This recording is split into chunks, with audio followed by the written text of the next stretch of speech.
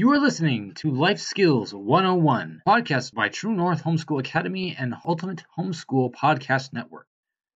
True North offers live online classes, clubs, ebooks, and more.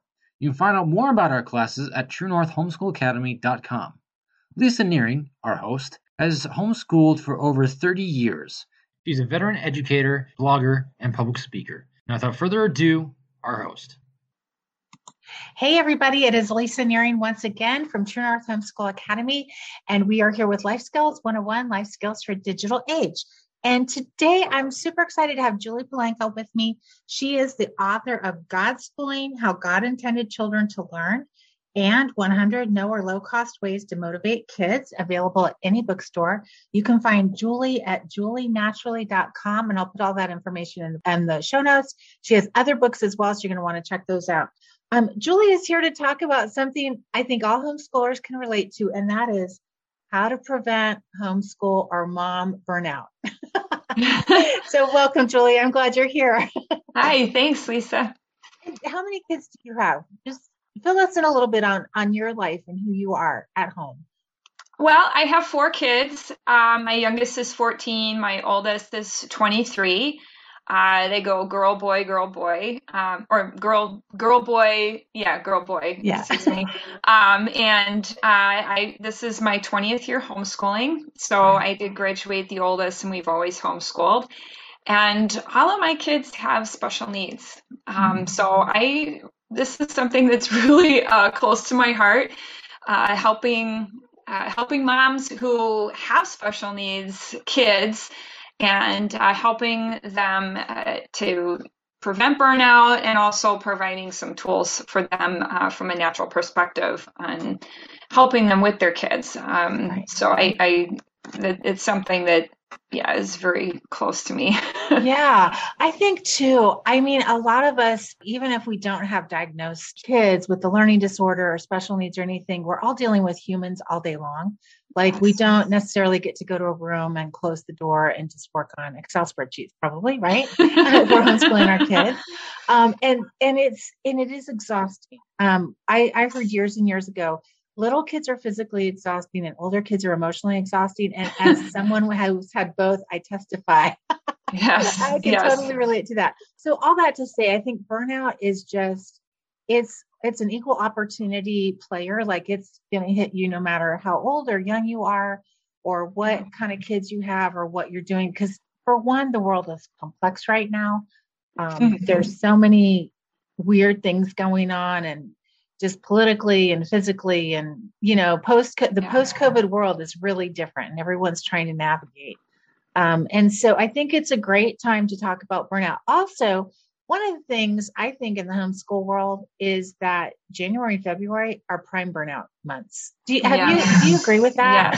Yes, completely. Yeah, usually February, moms are just going crazy from cabin fever, and they start to question whether or not they picked the right curriculum, and start to think about, maybe I don't want to do this next year, And also, I mean, you've been home with your kids several months now, and you're like looking at, okay, are we going to be done in May? Are we going to finish? And sometimes you feel like you're falling behind a little bit at that time. So it really becomes, that time when we really start to feel the stress and start to feel a little bit like, well, maybe I'm not doing enough, and because we're indoors for so many months too often, that we start to get kind of stir crazy and looking for ways to manage that. Yeah. You've got some really practical tools. So I'm really excited to jump into this with you, because you said right before we started, this is not rocket science, but I feel like so much of life isn't. Most of us aren't living in the rocket science bandwidth, right? We're just looking for practical, simple, doable, actionable steps to get us to the next place. And that's what you're so good at. So tell us a couple ways to avoid homeschool mom burnout, or just in general, mom burnout. Well, I mean, the most important thing is making space for yourself, like throughout the day. So my first big tool that I enforce with my kids, I really needed it myself, and was to enforce about an hour of quiet time every day. And that's going to look a little different depending on your family dynamic and like how many kids you have and their ages and stuff. But like if you have little babies or small children that naturally take a nap anyway, or still kind of need a nap even though they don't want to take a nap,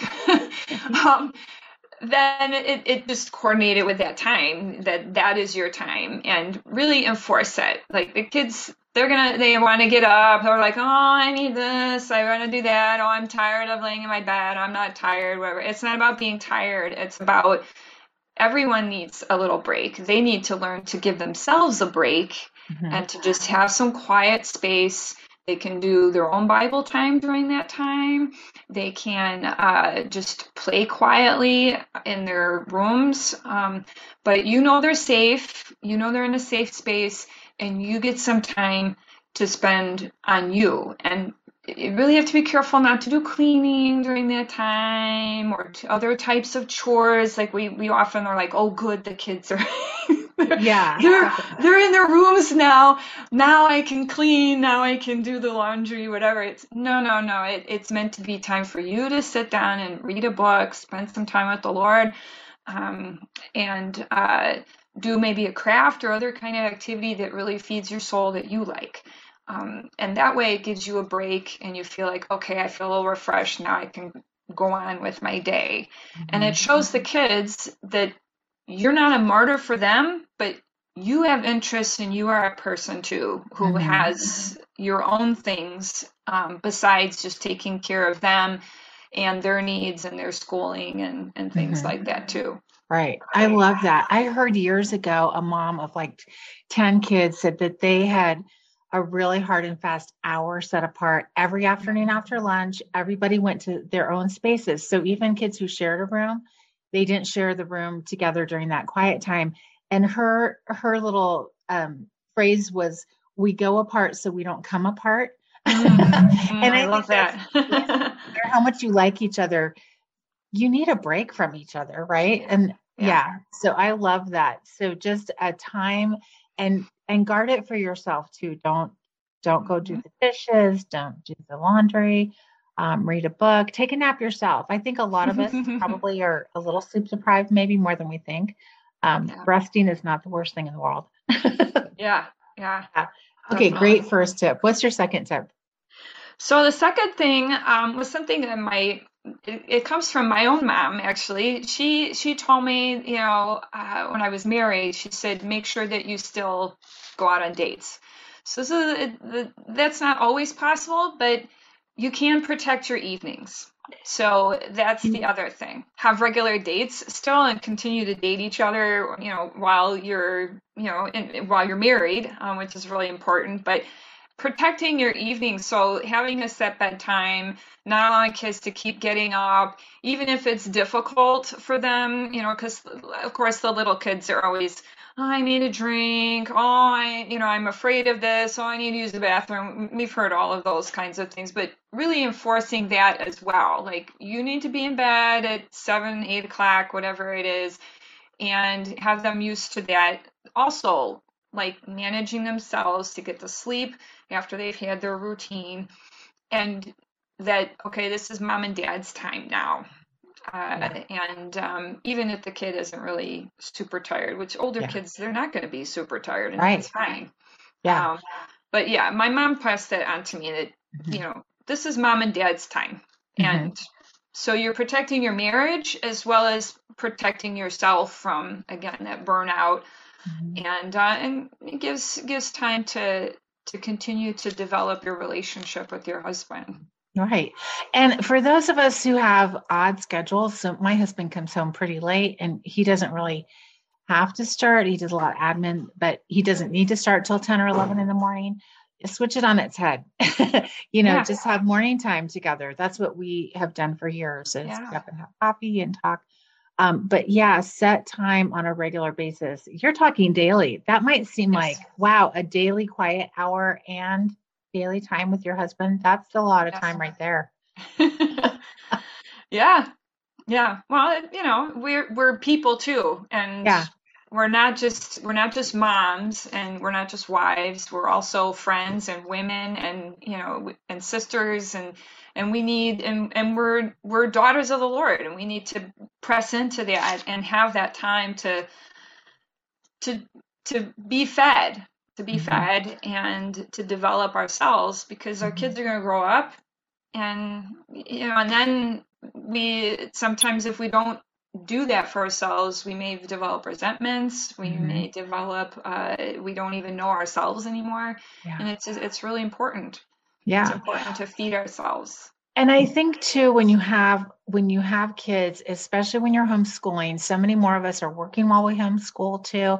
If we have a larger family, which is like anybody over like 0 kids is a large family at this point in today's world, in my opinion. It just gets so easy to miss each other, to miss your spouse. If they're working and you're working and homeschooling and managing a house, you have so many things going on that it can be really easy to just miss each other, and you wake up and it's been 5 years since you've really had a deep, meaningful conversation together.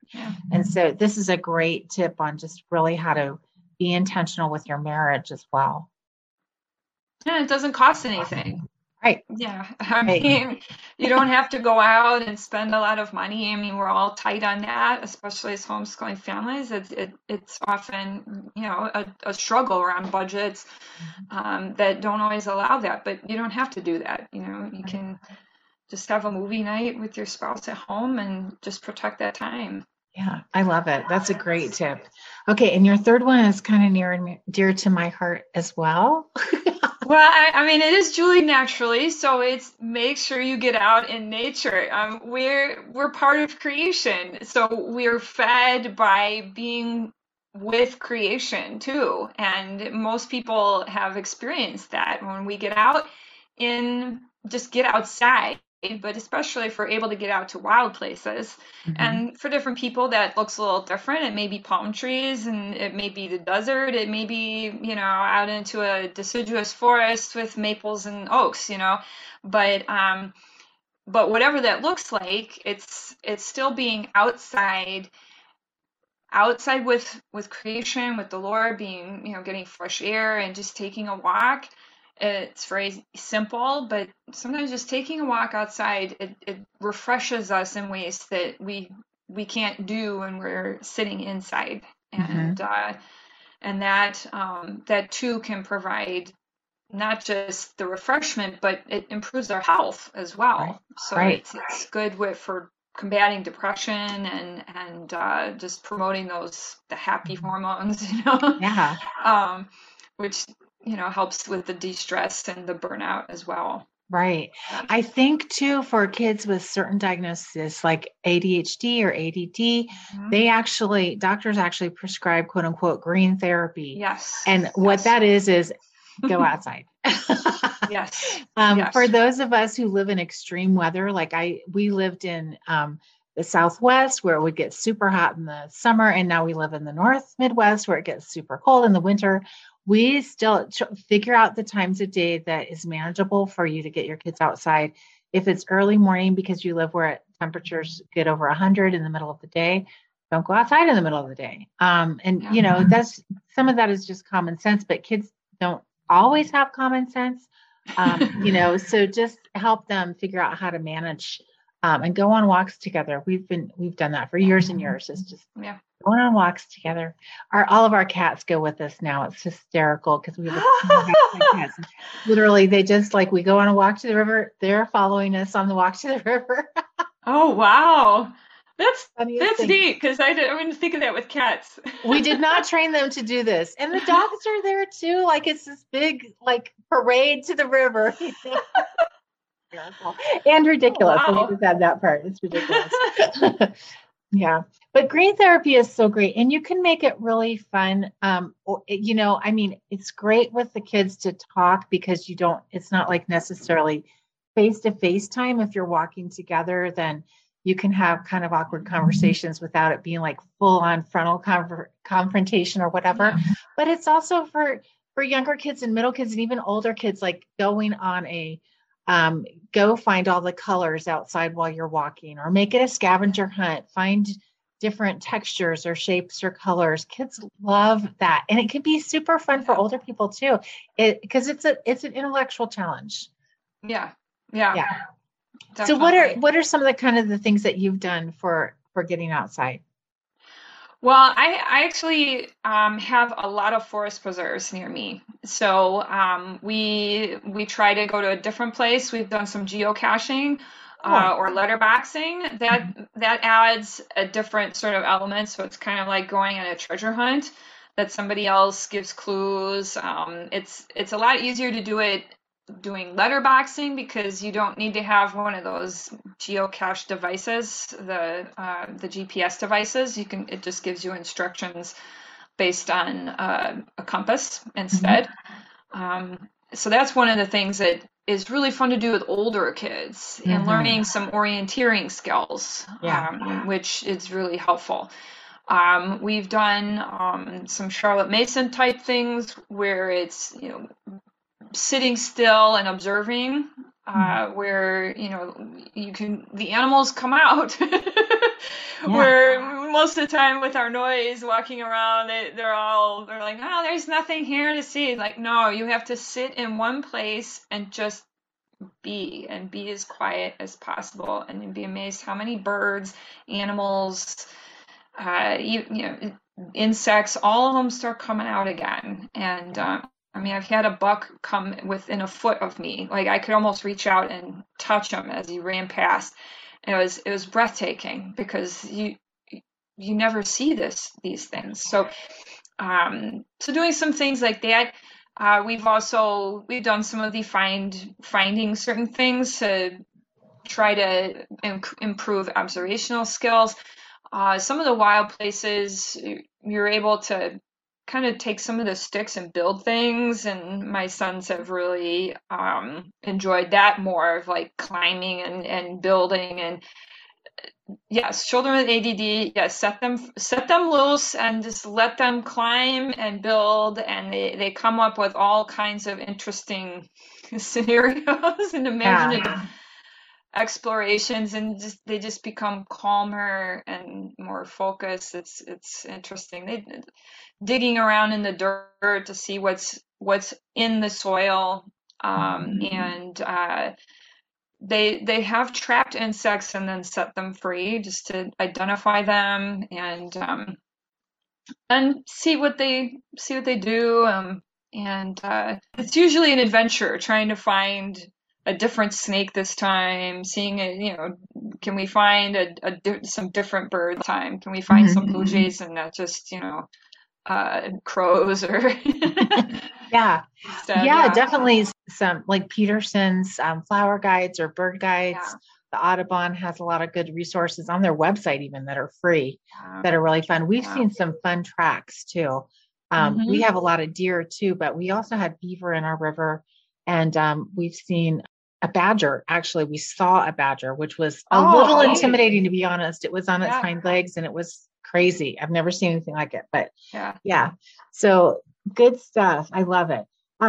So really just recap the 3 points really quickly for me, if you don't mind, for our listeners. Oh, that's fine. So the first one was to enforce a quiet time for everyone in the family, not just the little kids.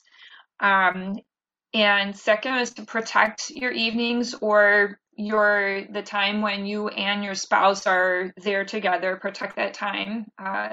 And the third thing was to make regular outdoor time, nature time, a priority as well. Do nature walks and things like that. I love it. Really practical, really doable. Start small. If an hour feels overwhelming, a whole hour, like you feel like you're not going to have that time in your day, start with 20 minutes. Just see how rejuvenating it is for everybody. And your kids are going to be just fine.